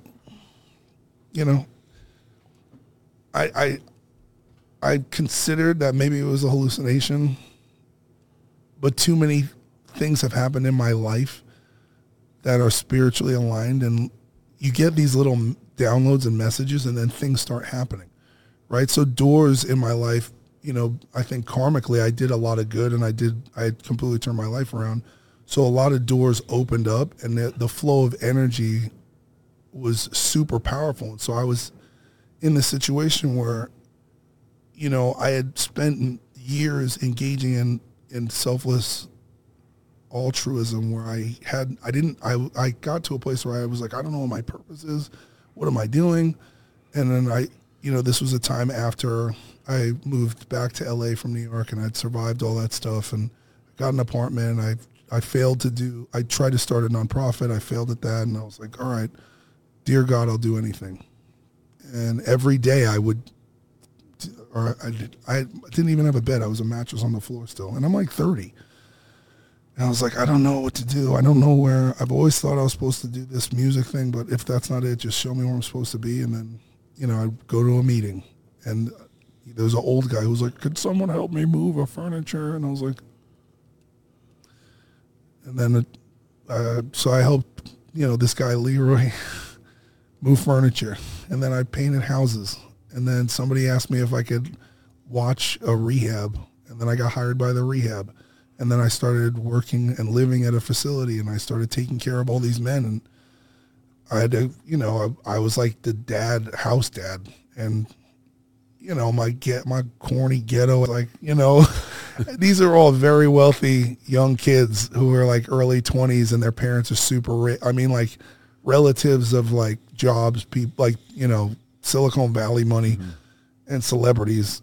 And they think I'm bad, and I'm just like, like, yo, Tommy's crazy. He died. Like, he sold drugs. Like, it's like, okay. I'm like, bro, it's not 8 Mile, bro. Like, And then I did a really good job. I really cared. And then my boss, he paid for me to get trained and then certified, and I became a sober coach. And then, I remember one day, he's like, yo, you got to talk to this kid. I'm like, all right, cool. I was like, where do I got to be? He's like, listen, don't act weird. I was like, why would I act weird? He's like, I just have to say that. He's like, I can't tell you anything else. Meet me at this address. So I go to this address in Beverly Hills. And this guy who's like, I mean, bro, he's like you on your shoulders. I was like, Jesus Christ, what the? I was like, what's up, Lurch? He's like, you Tommy Vext? I'm like, yeah. He's like, come this way. He's in a suit. We go in this door, elevator. We go up to a penthouse. And my boss is there, and there's a doctor, and he's like, sit down. He's like, so this guy's going to come in here? He's like, he's real problematic. I was like, okay. Oh, he's like, is he a big guy? Because I've had football players and stuff like that, and it's hard to deal with someone who's coming off drugs. And this little guy walks in, and he's like, what's up? This is Justin Bieber, and I'm like, what the? And that was my first huge client, and God bless Justin, man. Like, he's the only person I'll ever say who I worked for, but man, he turned it around. Are you close to him still? No, all my clients after it's in my contracts, we terminate contact. So I haven't seen him in probably like 6 years. But yeah, it was not good, and now he's like, he's married. He's a man. He has a testimony. He has a story. He really he has a walk with Christ. That was his salvation, and that was one of the greatest privileges of my life, is watching people get their lives back. Right, like in this situation with Ivan, I wasn't really the guy. I wasn't there to be a sober coach, but I was there as a fire extinguisher. And now, he's opening a rehab. He's 5 years sober. He's like a responsible dad. He's, and I'm like, yeah. And so I had this whole, and with the energy thing, it's like everything was opening and good and good and good. And then all this commentary on the internet, it was almost like somebody put a curse on me. And it was real weird. Like a lot of spiritual darkness started happening. And then since I've been going back into a spiritual place, and it almost neutralizes it, right? Because hate can only feed off hate, right? It's like if someone's like, you're on Twitter, and you're like, they actually succeeded. They literally brought you down a peg, Because you responded. Yeah. Whenever somebody's like you, I'm like, man, I love you. They're like, what? You know, I had a guy on Facebook, and he was like, you know, I posted a music video, and this guy was like, look at this guy. He's like, I'd have muscles too if I was all jacked up on steroids. And I was like, hey, man, I was like, that I actually take that as a compliment. So thanks. He's like, yeah, you would. I was like, hey, check this out. And I sent him a picture of me when I was 330 pounds. I was like, hey, I was like, listen, man, I want to help you. And I was like, I'll pay for your meal prep for 3 months. And I'm going to give you all of my workout plans, everything that I paid for, right? Everything Justin taught me, everything I've learned from Max, or, you know what I mean? All the people in my life who are, you know, all the fitness stuff. I'm like, have you heard of 75 Hard? He blocked me. And that's the thing is like, what I realize is that when you commit to your shortcomings, the grand prize is that you get to keep them.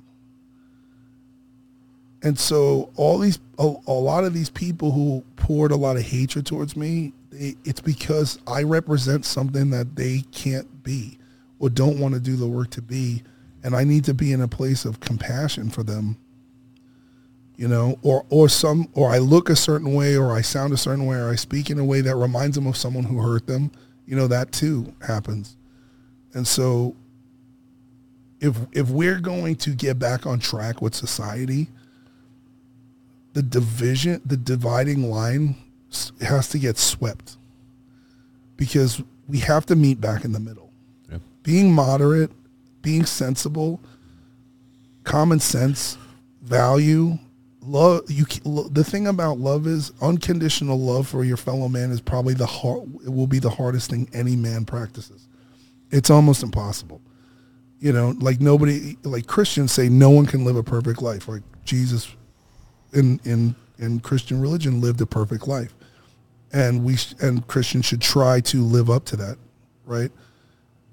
Whether you believe in Christianity or not, the principles of the spirit of the universe that created this entire place for us to be here is not pleased.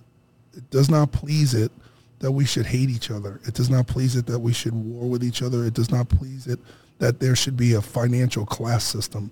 It does not, you know, the entire earth is a literal physical manifestation of the infinite abundance and the gifts that we as human beings and other organisms on this planet we've been in. Like, what, I mean, dude, imagine what inheritance to inherit this place, and then look at what we're doing with it, and look what we're doing with each other. And that's where kind of I am in my spiritual life now, it's time to graduate from this class. It's time to, you know, look at who I was and ask myself, who am I willing to be? You know, so that I could look like that in the spiritual realm. Let me, yeah, like, of course. To be a spiritual giant. So you said the music was terrible that you wrote. Yeah, when I was little.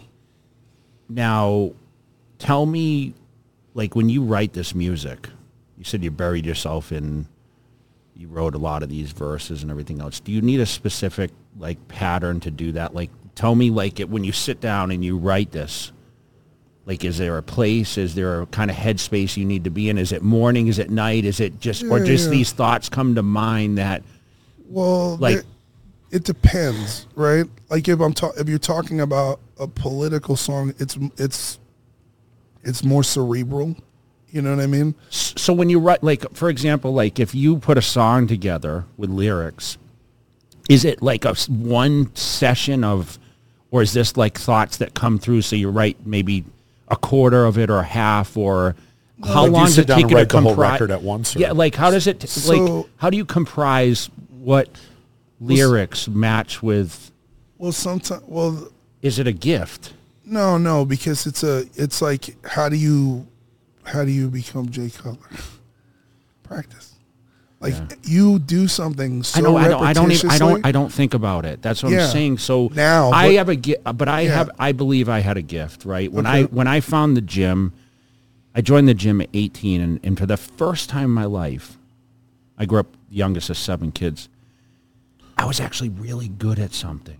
Like, that's the one thing that kept me in the gym is I was like, wow, I feel great in here. It wasn't even about, I want to be the biggest guy on the street, right? Or I want to be the next Stallone, or, you know, he was my inspiration, by the way. So we kind of looked at the same people, but I just realized that, like, I can do this. I'm good at it. I get recognition.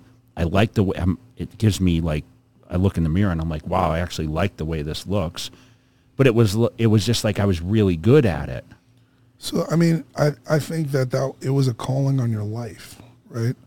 And so, you know, I think what bodybuilders do for a non-competitor is you actually are showing the physical manifestation of the human will and what the human will is capable. Yeah, because we push ourselves back, you know. I mean, beyond. I mean, it's beyond. It's like I think, and I'm like, I said this line, and it seems to catch now in today's social media.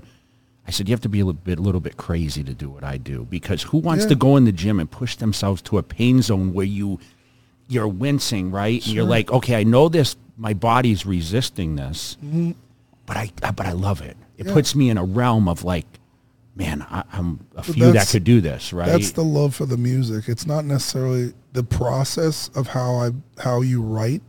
If you look at my catalog from start to finish, there's a massive evolutionary shift with almost all artists.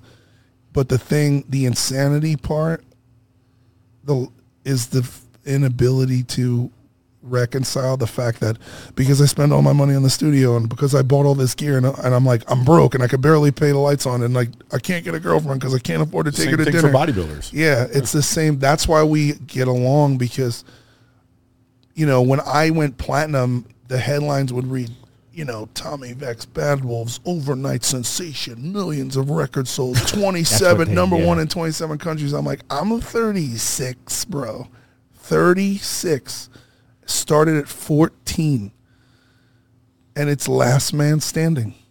It is the last man standing. It is, if you have to be insane enough, or you have to love it so unconditionally. You know, maybe it's not insanity. It isn't, but we're just using that term. This is a broad term, okay? Yeah. So this isn't maybe we're the sane ones. Because society thinks insane means really bad, right? Yeah. But we're using it as like a obsessive, motivated, everything. It's something you love and you'll do whatever you have to do to achieve it. Yeah.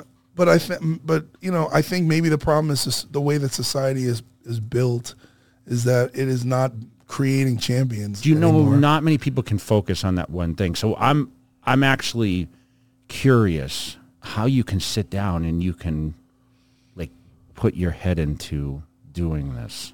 Well, so the process changes, right? So if I'm going to write a song like Remember When, it took me about a decade to be able to tell the narrative story about what happened between my brother and I. And the truth is that my brother was like kind of my hero. So it was like I never publicly reconciled that the pain of what he did to me hurt so bad, because he was cooler than me and he was tougher than me and he was bigger than me, and like he did not give a and where I come from, like that was admirable, you know, and like yeah, but you guys are twins, like yeah, but we're not the same. He's a little nuts. And in the street, that works. And you know what I mean? And that's what we look up to. Like we grew up idle. You know, when the bottle took my father, it took the idea of the hard working class man was weak now.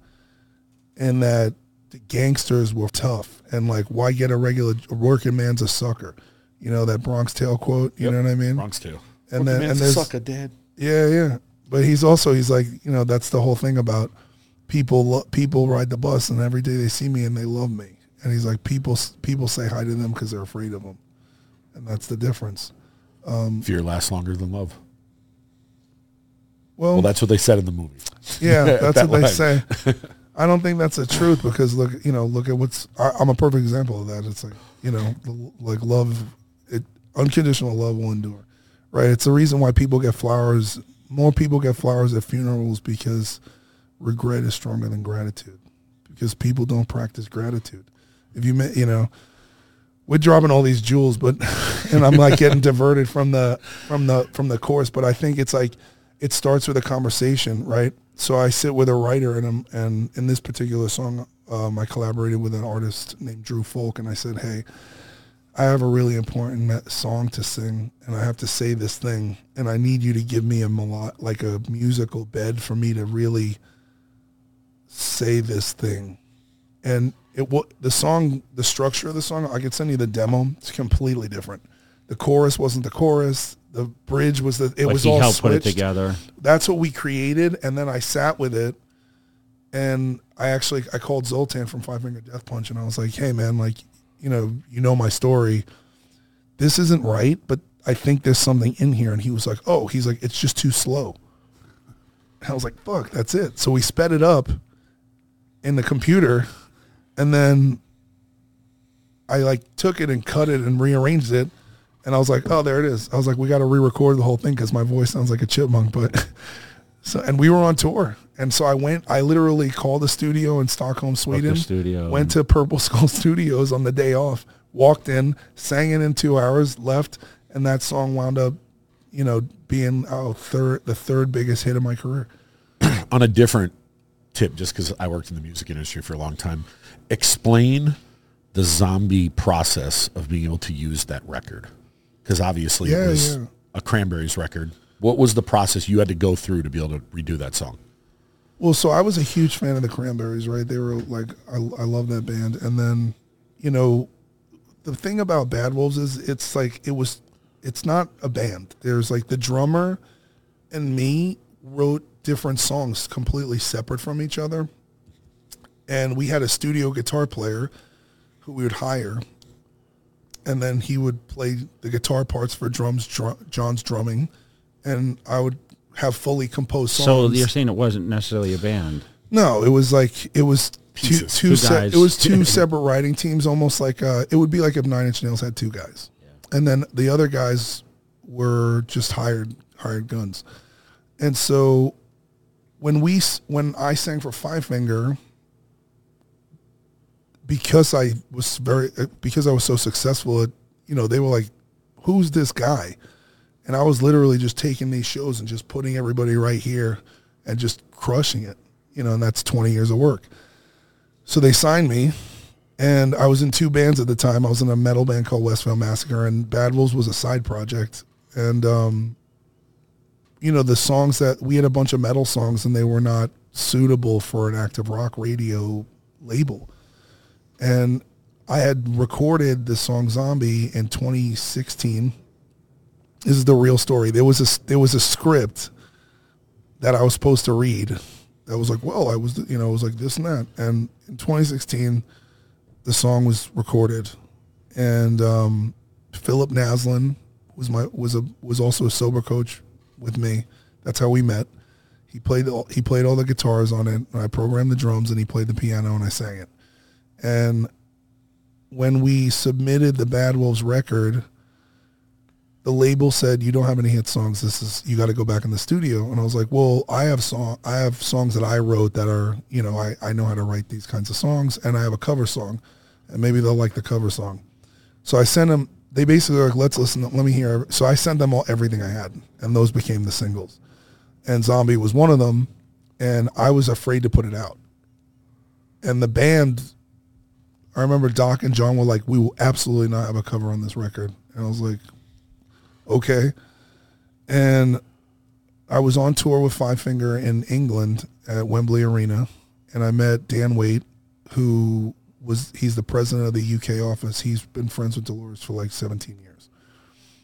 He said, hey, he introduced himself, and we actually talked about meditation and spirituality, and he was like, I heard the song, the Cranberry song, and I really think it's great, and I know that, you guys are saying you don't want to put it on, but I really think it needs to be on the record. And I was like, well, he was like, well, I'm friends with Dolores. What if I get her to say it's okay? Which, for people that don't know, it's not an easy thing to get a record cleared like that. No. And so I was like, well, if she gives us a thumbs up, then we'll put it out. So it's like right before Christmas. I fly home from Europe. I go to New York. I see my mother. I get a phone call. Dan's got Dolores on the line. Dolores is like, it's killer. Like this. She's like, I want to sing on it. I'm like, what? I'm like, where? Whatever you want. Like, yeah. So I call the band. I'm like, guys, like Dolores is singing on Zombie. They're like, shut up. Like, stop lying. I was like, no, I'm dead serious. They did not believe me. And then in January 6th, she flew to the studio in London. She was supposed to record on the 7th. And tragically, that she passed away. Yeah, she had actually drowned in the bath. She took a bath and fell asleep. So just super tragic, completely, like just no rhyme, no reason. And now we're stuck with this record where I had already completed the whole thing, and I had re-sang the 2016 to be 2018, and in the anticipation it was going to get on the record. And then I remember Zoe called me and he was like, "Bro, put on the TV." And the last time he said turn on the TV, Chester Bennington was dead. And I was like, oh no. Like I actually was like I to be honest with you, I was like, oh my God, Ivan died. Like I was so afraid to turn the TV on because I was like, oh no. You know, and I turned on the TV and it was Dolores O'Riordan and the Cranberries passes away. I'm like, I just literally got a voice message from her last night. And then it's like, we don't know what to do. Like we have a meeting with so then it was like lawyers and this, that, the other. So that's how the song got cleared because she wanted to sing on it and everything was like greenlit and it was super exciting. And I'm like, yo, like, you know, and I'm in this surreal place of like, oh, I just sang for Five Finger. I'm like, I'm doing a song with one of my, you know, female vocalists here. It was like my two favorite alternative female singers was Dolores and Fiona Apple. And I was just like, you know, like I cried to this stuff. Like I was like, I'm writing in my, nobody understands me. You know, I was a weird kid. I'm like listening to this sad and then put on gangster rap to try to like, stop being a bitch. You know, like, that's right. We gonna do some like that. But that's that whole thing, the duality, the masculine and feminine energy. And yeah, and basically the label was like, we have to put this song out. He's like, there's gonna be thousands of these songs flooding the internet in a week. And he's like, this was the one that she wanted and she chose. And I was like, I'm not comfortable. I don't want any money. And they must have thought I was insane. They're like, what? I was like, yeah. I was like, I'm not going to do this for money. So we have to set up a trust fund for her children. And like, you know, all of my publishing proceeds, because I had financed and recorded the song, so I owned 100% of the master. So even the guy Philip, who was my partner in playing on it, he got paid a check and signed away. So 100% of the song was mine, and I donated all of that to her kids. And so they were like, you know, I'm probably sure they were like, this guy's an idiot. Mm-hmm. And again, God, the little voice was like, do the right thing. This is the right thing. Yeah. And then the song wound up, you know, it became it was that and Old Town Road were the two most highest selling singles of every genre of music in 2018. It was the most insane thing I'd ever witnessed in my entire life. You know, I go to the grocery store, they're like, hey, you know how it is. Like when you get to the place and then you're like, it's kind of scary because you're like, you know. Yeah. I was like, what if I have a booger? You know, my armpits are sweaty. People know who I am now. Weird, you know. And so just weird like that. It was just, and life changed like that. And then within 3 days, we're like, you know, flying to Europe. And just, you know, they're like, hey, will you go to Europe and do a press tour? I'm like, what do you mean?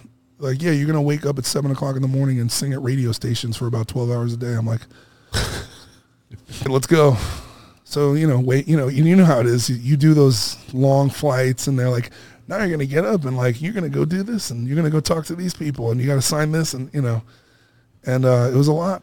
What's the odds that you do this cover song for one of the most iconic songs of all time, and when it's about to happen, the person passes away? Like, what is that's like a 1 in a trillion. That song was meant for you to do that. Yeah, I mean, I think that it's the, you know, it's like there was that song had a lot of haunting for multiple reasons. There was a point where like I actually like had some feeling of like I shouldn't be feeling good about all this success because a woman has died. And I carried that for a few months until we flew our kids to New York and we did a sold out show in the Gramercy Theater. And before the show, you know, I got on stage and her 2 sons and her ex-husband, she has daughters too, but they were underage, so we didn't have them come. And then I handed them a check for $250,000. And the brothers started a business together. The girls, when they turn 18, they have a trust fund. They're set. Like they're good. And so that reconciled that for me. You know what I mean? I was like, and that's the thing. Everything in my life that has been given to me is the result of me not taking what I didn't deserve and not trying to get and not seeking, you know what I mean? And so, you know, it was wild. It was a wild thing. And, you know, it was interesting to see this, you know, the switch right during 2020, right? Because for years it was, you know, then I was named Person of the Year by Rock to Recovery, you know, and then I donated, you know, I think $10,000 to, you know, various rehabs. Then I donated to the police officer who was shot in the Compton shooting, and I gave away $50,000. And during COVID, families who were struggling financially, you know, we had like 5,000 people submit things, and some people were like, "Oh, my neighbor was killed in a car accident. He just got home from Afghanistan," and then, so we gave all these people money, and so everybody loved me until I wore a MAGA hat, you know. And then it was like I had an ex-girlfriend come out of the woodwork and was like, "Oh, you hit me," and I was like, "Well, no, I didn't." I'm like, "I'm 265 pounds, and I'm like, if I hit you, there would be some sort of evidence about this. Like, I haven't seen you in months. You cheated on me." And that became like a whole thing. Then the media jumped on that. They exploited that. And then it was, you know, anything they could do, you know, they wanted the ex was having financial problems and wanted $100,000 to make it go away. And I beat the whole thing in court. So we went to criminal court. And now the idea is like, there's no evidence here. And then I went to, she was like, she got a restraining order against me. And I'm like, I don't want anything to do with you. I was like, you're stalking me. You're the women I date. You know, like I couldn't post who I was seeing anymore. They were getting harassed. They were getting weird phone calls, hanging up, like just all kinds of crazy. And it went on for 10 months, you know. And then even in court, the judge ruled that there was no evidence of domestic violence. But the media never, because I put myself I put myself on the right side of this massive political divide. No one cared about the truth. It was ideological war. So everything that, you know, I experienced Me Too in real time, right? And I was like, yeah, let's go to court then. And I'm like, so stupid, not realizing that it doesn't matter, right? The reason why these things work, like Marilyn Manson's going through this right now, the reason why these things were working is because it's the court. They're basically able to blackmail you because of the court of public opinion. And in that time, because Trump has had so much, you know, he had so many accusations and all this, it became, you know, the Harvey Weinstein. And I think Me Too was like BLM. I think that it was a very valiant cause and that it needed to happen because there was a lot of abuse towards women going on in Hollywood for a very, very long time, and it was completely unchecked. But just like with BLM, the virtue was replaced by an ability to scam people for money. And so I fully experienced that. So now what do you have going on now going forward? Obviously, I've seen your Pure Blood clothing line and your music. Yeah. Like, tell us what you got coming up. So what's going on now? I'm about to go on a press tour. So, you know, we survived all these things and we're back on the radio. I put out a song called The War You Wanted at Active Rock Radio in the States. about 7 days ago. It's gone up the charts. I think 135 spots already. This week I'm doing a cross country road trip. I'm heading up Phoenix, El Paso, Austin, Dallas, Oklahoma City, Kansas City. Then I'm going to be at Summer Smash with Andy Frisell and everybody for First Form. I'm doing radio press. I'm doing a whole circle around the country, then coming back, then going to San Diego. Then I'm going to go to Peru, and I'm going to do a spiritual healing, everything. I'm going to take the journey to the next level. And then in September, I'm looking to do a headlining U.S. tour. So, yeah, just going to stay busy. Tell us about the clothing line. The clothing line is called Pure Blood. You can figure it out for yourself. Where can we buy it? You can buy it at officialpureblood.com. Okay, so we'll make sure to put that link in the bottom. So if you felt pressure to do things you didn't want to do and you didn't do them and you stuck by your guns, you're probably a Pure Blood. But we are on YouTube, so we're not going to get into the particulars. But so it's our little club. It's a little we made it. We need a Pure Blood shirt. It's the I survived. That, it's the I survived the scam. We've all survived it. Somewhat. I feel like we're still kind of stuck a little bit, but I think some people are. I think the tide's turning. Look, I just saw we saw Korn and Deftones and System of a Down on Saturday. There was 80,000 people. I saw like 3 masks. It's over. So and this is the thing. Some people were like hypochondriacs before COVID even was announced. Of course, yeah. So now there's just like, you just are like, when I see someone wearing a mask, I'm like, you have like a condition. It's not like a thing. Nobody wanted to wear them anyway. It was just like it was a lot of pressure. Even though the doctors, Fauci was like, they don't work. And they're like, what happened is that in the beginning when they needed them for the hospitals, they're like, you don't need that. They don't work. And then somebody was like, we could just order millions of these from China and force people to wear them and take their money. They were like, you have to wear a mask. It's just sales. These people are snake oil salesmen. They just have massive platforms to do it, I'm going to put a mask on the Jay Cutler face back here and promote it. Nah, we don't have any masks left. No. You know what I loved about being in Vegas during that time? You'd go to walk in the casino and they'd be like, where's your mask? I'm like, it's in my truck. And they'd be like, okay, have a nice day. Oh, yeah. Just walk in. They didn't say nothing. That was like Orange County. I wound up leaving L.A. Tito Ortiz was like, dude, just come down here. He's like, we don't have COVID here. I was like, what? Yeah. So I went down to UFC gym. I joined. I found my friend had an Airbnb house that nobody would rent. So I just rented it for like 8 months. I was like, I'll just pay you up front, like 8 months rent. I'm like, can I just stay here? She was like, yeah.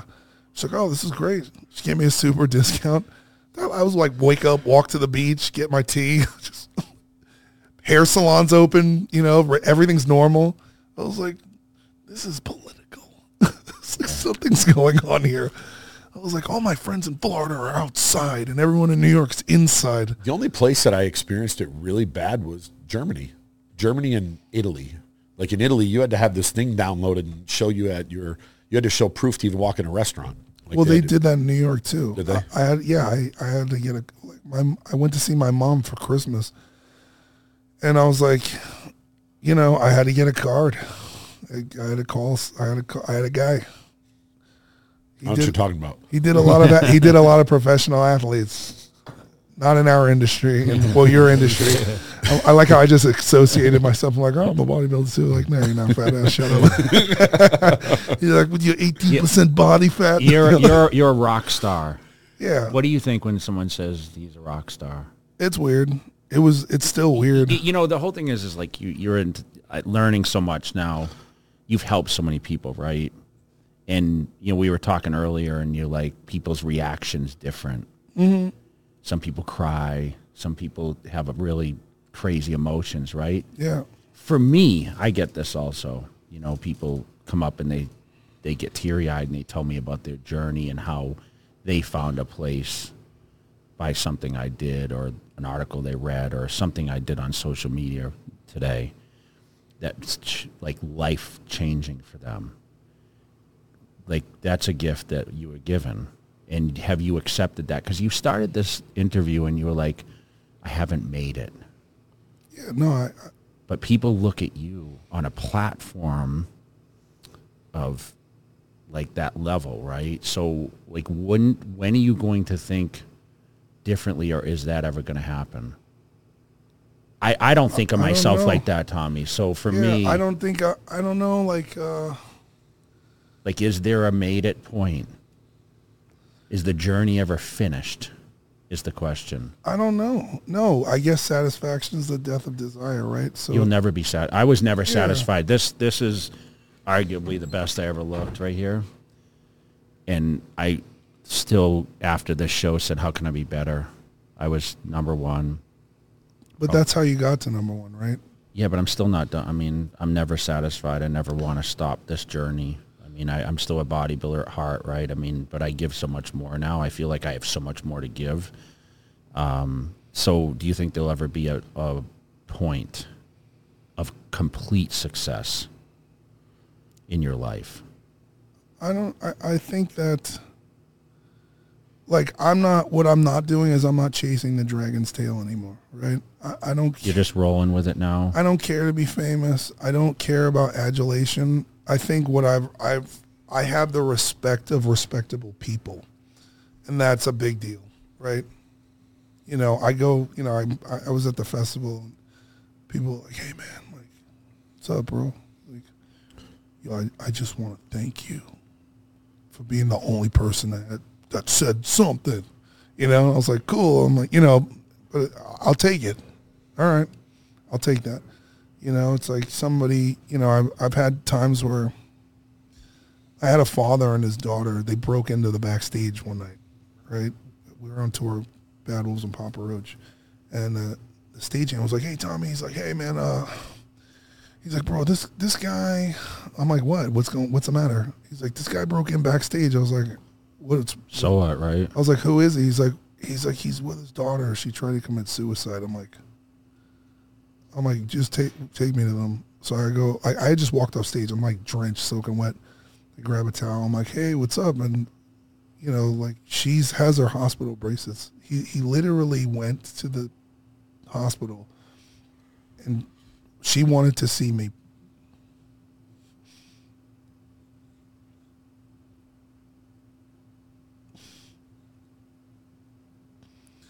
And he broke her out of the hospital and he broke in the backstage of the show. And this man was crying because he was like, I cannot save my daughter. Can you please talk to her? And I sat with this girl, with this 13 or 14-year-old little girl. And I just listened. And I hung out with him for like 45 minutes. And it was the most important conversation I was going to have in that entire tour. And I used to smoke crack and live on a mattress. And I don't know who I think I am. That people should come to me and ask me for advice, but somehow God has allowed me to be this person. And I don't deserve it, and I'll never be done trying to live up to it. And I'm not done. I have a lot to learn. You know, and I think everyone is in this place where, like, we have experienced so much hate. It can't be any more, right? It cannot be. We have to reprioritize human life. We have to reprioritize our value. We have to reprioritize our communities. And we have to reprioritize our country. And if everyone does that, we'll be okay. And that's, you know, then I'll rest, right? That'll be like when Thanos snaps his finger and gets rid of half of creation. Well, I'm like, it's the opposite. I'm like, when you know, I'll rest when the battle's over. It's like I want to walk away a lot of times, but I'm like, there's a cultural, spiritual war going on. And there has to be people like us who are going to say, you know, it's like Andy Frisella talks about. He's like, personal excellence is the ultimate act of defiance. In a system that wants to keep everyone homogenous thinking and slave-minded and not living up to their potential and choosing excuses over discipline and the instant gratification over the long haul, there will need to be outliers, and the outliers will become the leaders. And so if that's what I'm here to do, then that's what I'm here to do. And if that's not what I'm here to do, then the universe will let me know too. So I don't know if we'll ever be done. And sorry I got emotional. It's okay to cry. I'm wrong with it. Yeah. Because that probably changed that girl's life, and her dad. You can only hope. Yeah. Sometimes people just want someone to just spend a little time. That little bit, just hearing somebody. That does. I mean, that can be anyone. Sometimes you just want to be heard, and too many people don't want to. They don't want to listen. They want to project what they want instead of just listen.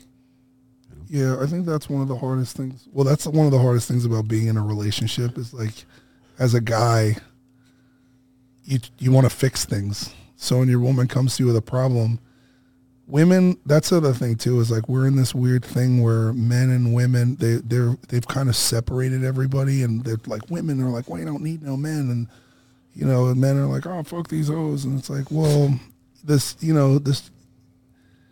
we need women to teach us. We don't, I learned how to listen from a woman, right? I could easily take someone who has problems and be like, you need to do this and you need to do that. That's not how it works.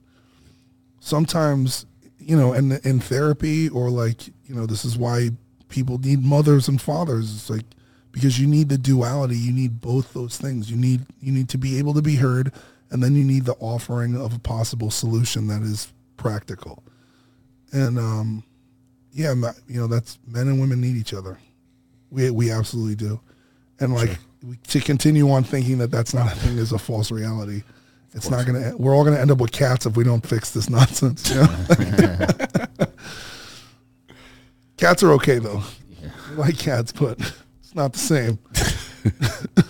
Anything else? No, man, that was really strong. And, we appreciate you coming on and sharing a little time with us. And yeah, it was an honor, bro. Normally we ask, everyone to follow what you do. Okay, so yeah, where are people contacting you most these days? My TikTok's kind of blown up. I'm at Tommy is Vext on TikTok. My third Instagram handle is it's Tommy Vext was right. And then and you can find, I'm on YouTube. We'll link everything. Yeah, I'm on Spotify, streaming. I got 20 music videos out. I got 3 albums I put out in the last year. I'm putting out another song Friday. I'm basically releasing a new song every Friday for the rest of my life.